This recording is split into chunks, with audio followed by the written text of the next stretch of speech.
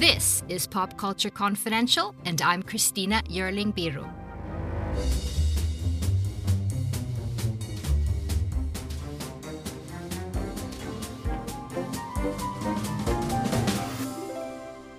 Hey guys, welcome back. I am so happy to have Eric Anderson, editor and chief of Awards Watch with me. Eric, so lovely to talk to you again.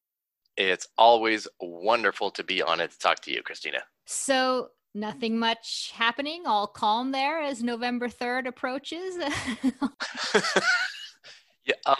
I guess, it's there's never in an election year in the United States, there's never going to be any calm 2 weeks before an election, and it certainly is not this year as well. So this year's even crazier than most crazy. Yes. Let's catch up. So we're going to get into some industry news, some movie talk. I'm thinking about calling this episode Things Are Changing Forever, because that's what it feels like.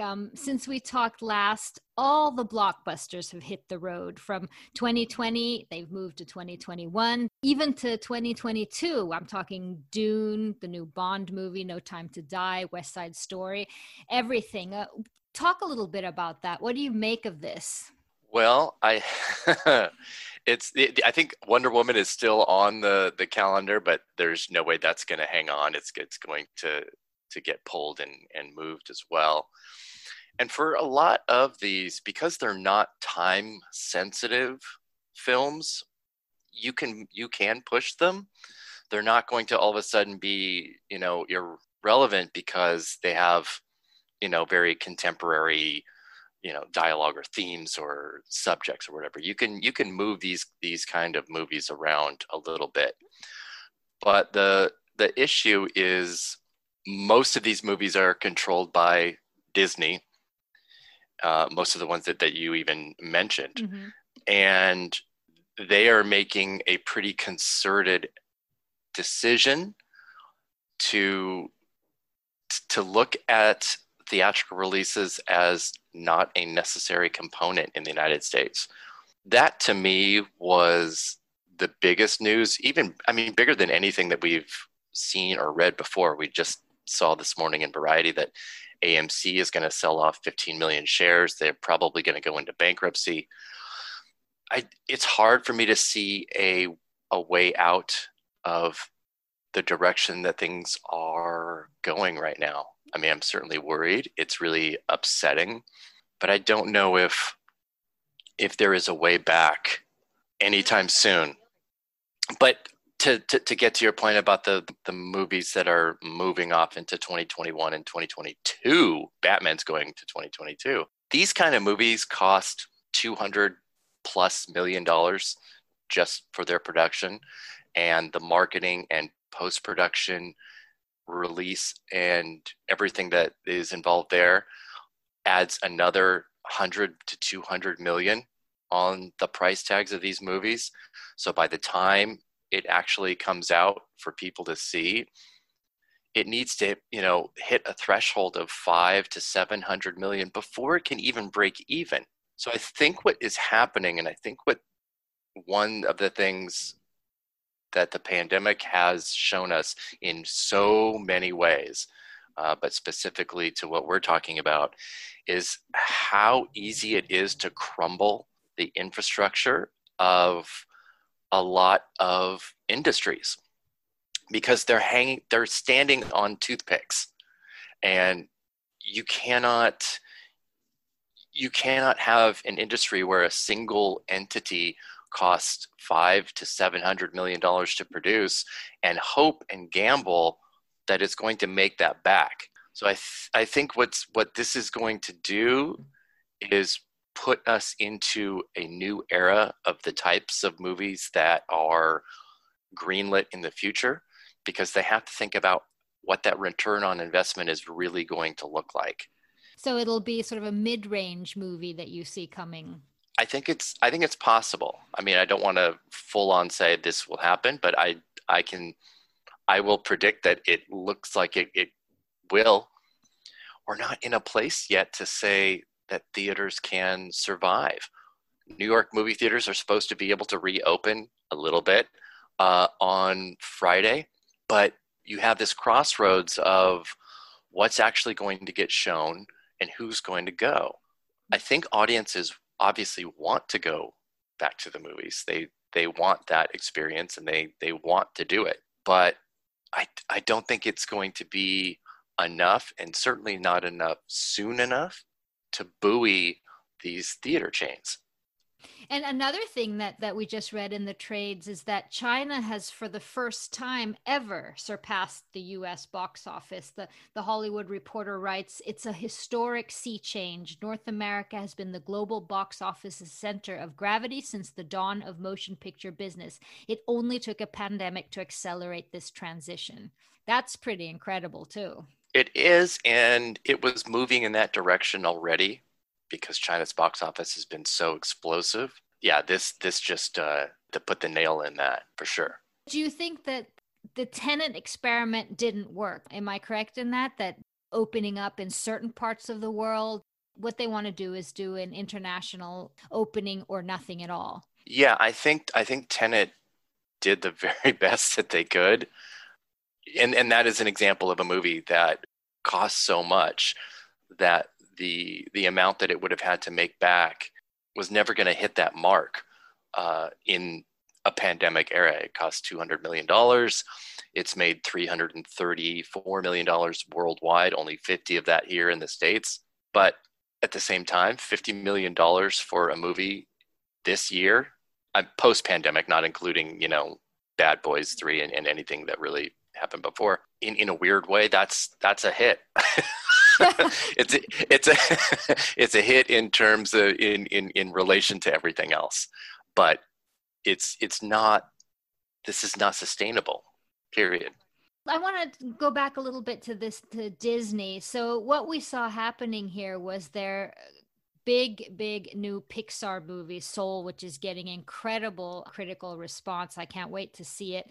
But they decided to put it right on Disney Plus at no extra charge. But this is a huge deal. I mean, Pete Docter, who's the director of Soul, but he's also the head of Pixar at Disney.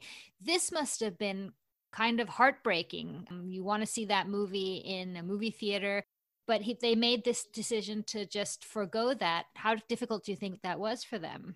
I think it was extremely difficult. I participated in the press event that had a Q&A with Pete Docter and Kemp Powers, and we saw the first, I think it was 35 or 40 minutes of Soul, which was amazing, by the way. And this was a question that came up, obviously, and at the time, and just to show you how short these time windows are in the pandemic era, they were pretty adamant that it was going to be a theatrical release, and not that they did not want to go straight to Disney Plus.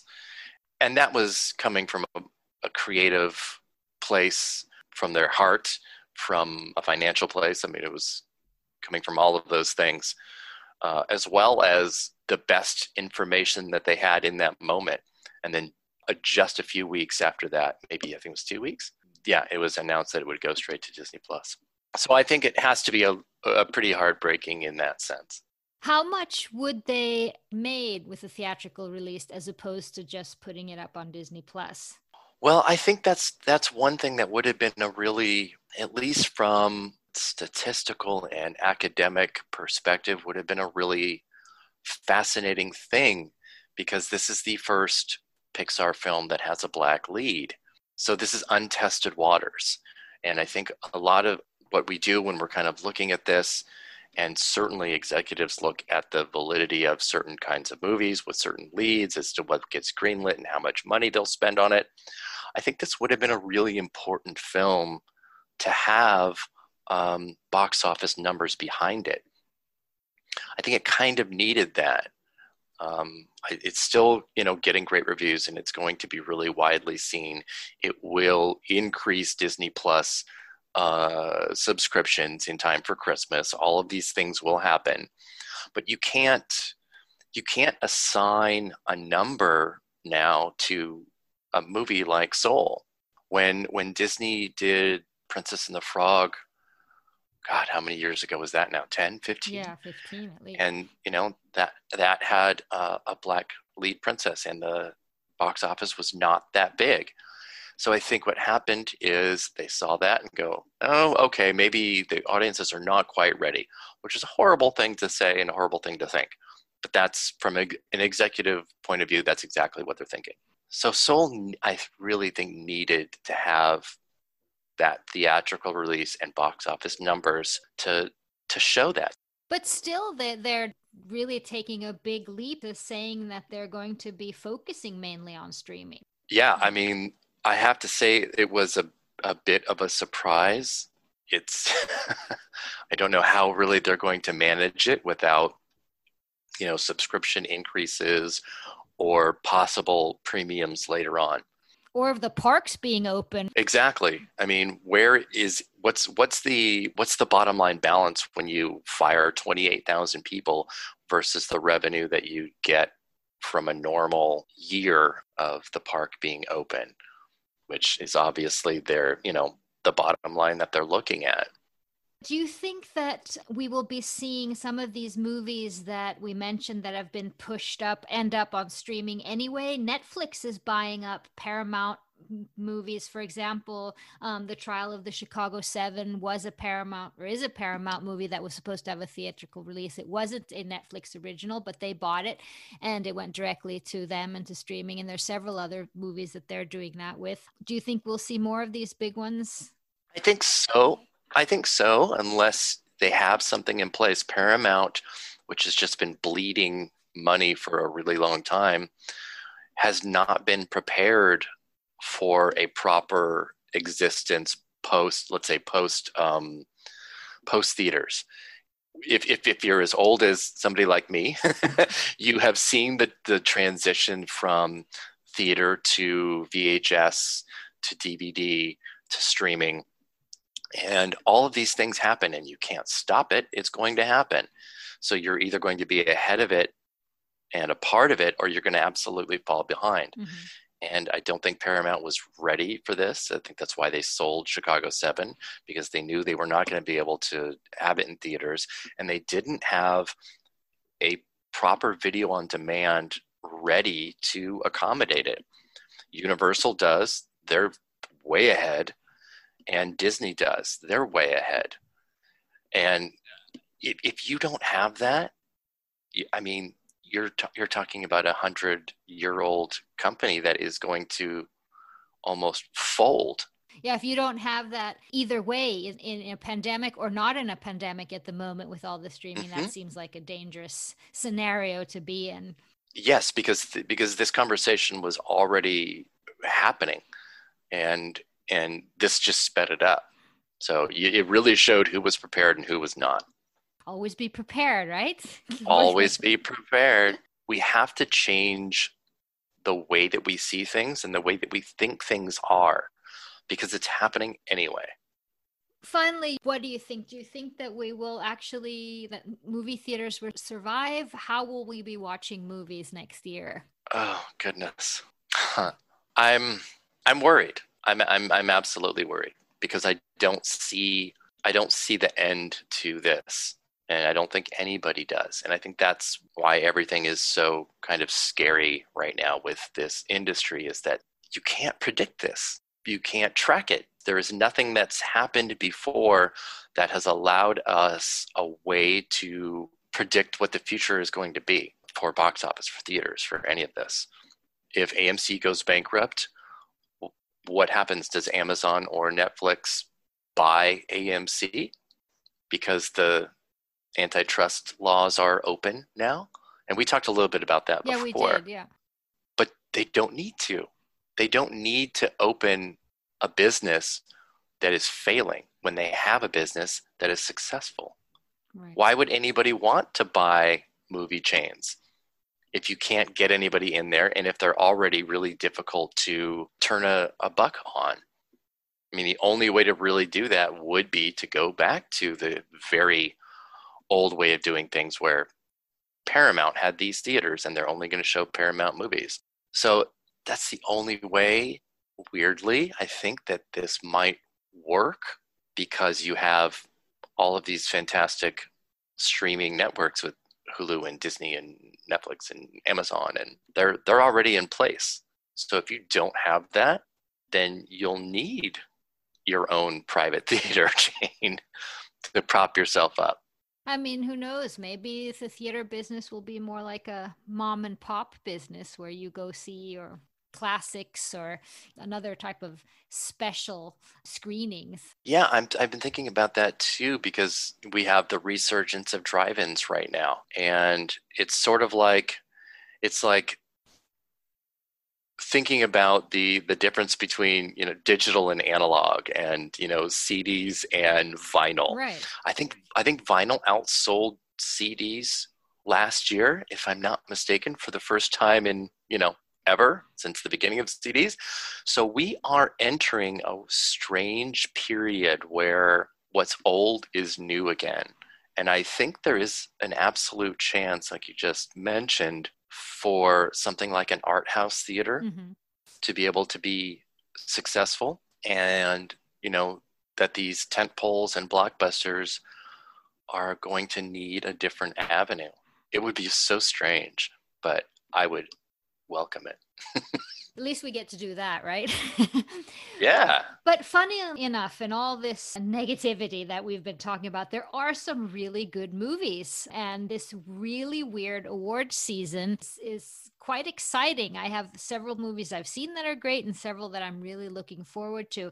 I thought we could just check in. Where are you with Best Picture right now? There are so many people that seem really kind of downtrodden about the Oscars right now, and what we're going to see nominated. They're wrong. They are wrong. I'm really on the opposite Me end too. of this. I am extremely enthusiastic. We've had great series of fall festivals, and some really managed the pandemic and doing a virtual festival a little bit better than others. AFI has done a tremendous job, and their app for watching things on television is wonderful.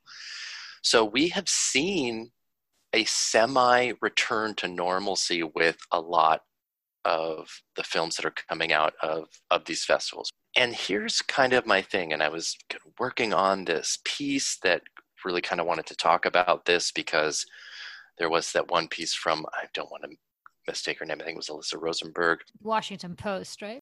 In the Washington Post, yeah, talking about why the Oscars shouldn't happen. And it was so focused around all of these big budget movies that we were talking about, like Dune and West Side Story and whatever, that aren't going to be there. And they should, just cancel the Oscars. And I'm like, hold on. What are you talking about? Because what this is going to do is move out of the way the movies that take up so much oxygen in the room every Oscar season, because they have bigger campaigns, because they are just more recognizable. And what this is going to do is highlight the more diverse casts, films, and directors that the last few years have been pushing for with the Academy, and what they say that they want to do. So what I think we're going to see is such an exciting group of films and performances and directors. We are going to see a whole bunch of firsts. And I do not care if you put an asterisk on this year, or that for the rest of Oscar talk in history, we're going to talk about 2020 as this huge exception to everything that's happened before. I don't care. That's fine. Let's do that in 5 years and 10 years when we're doing our look backs, because right now is an incredible amount of films that would likely not have the same attention in a normal year. Yeah, yet still deserve it. We every year we lament all of these things that go unnoticed, and the reason they go unnoticed is because we have the stranglehold by studios on so many titles. So what are some of those interesting titles? Well, just this week, I mean, it was crazy what I was watching in such a short period of time going, wow, this is the best thing I've seen this year. Wow, this is the best thing I've seen this year.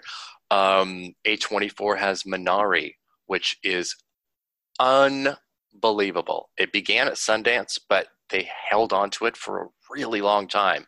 So we were all like, what's going on? Is this movie coming out? And then it exploded in the fall film festivals. The Father, which I think already would have been a pretty decent contender. That's Anthony Hopkins in That's Dementia. Anthony Hopkins in what I think is his best performance of his 60-year career. Wow. Absolutely the best. One Night in Miami, 9 Days. I just saw 9 Days.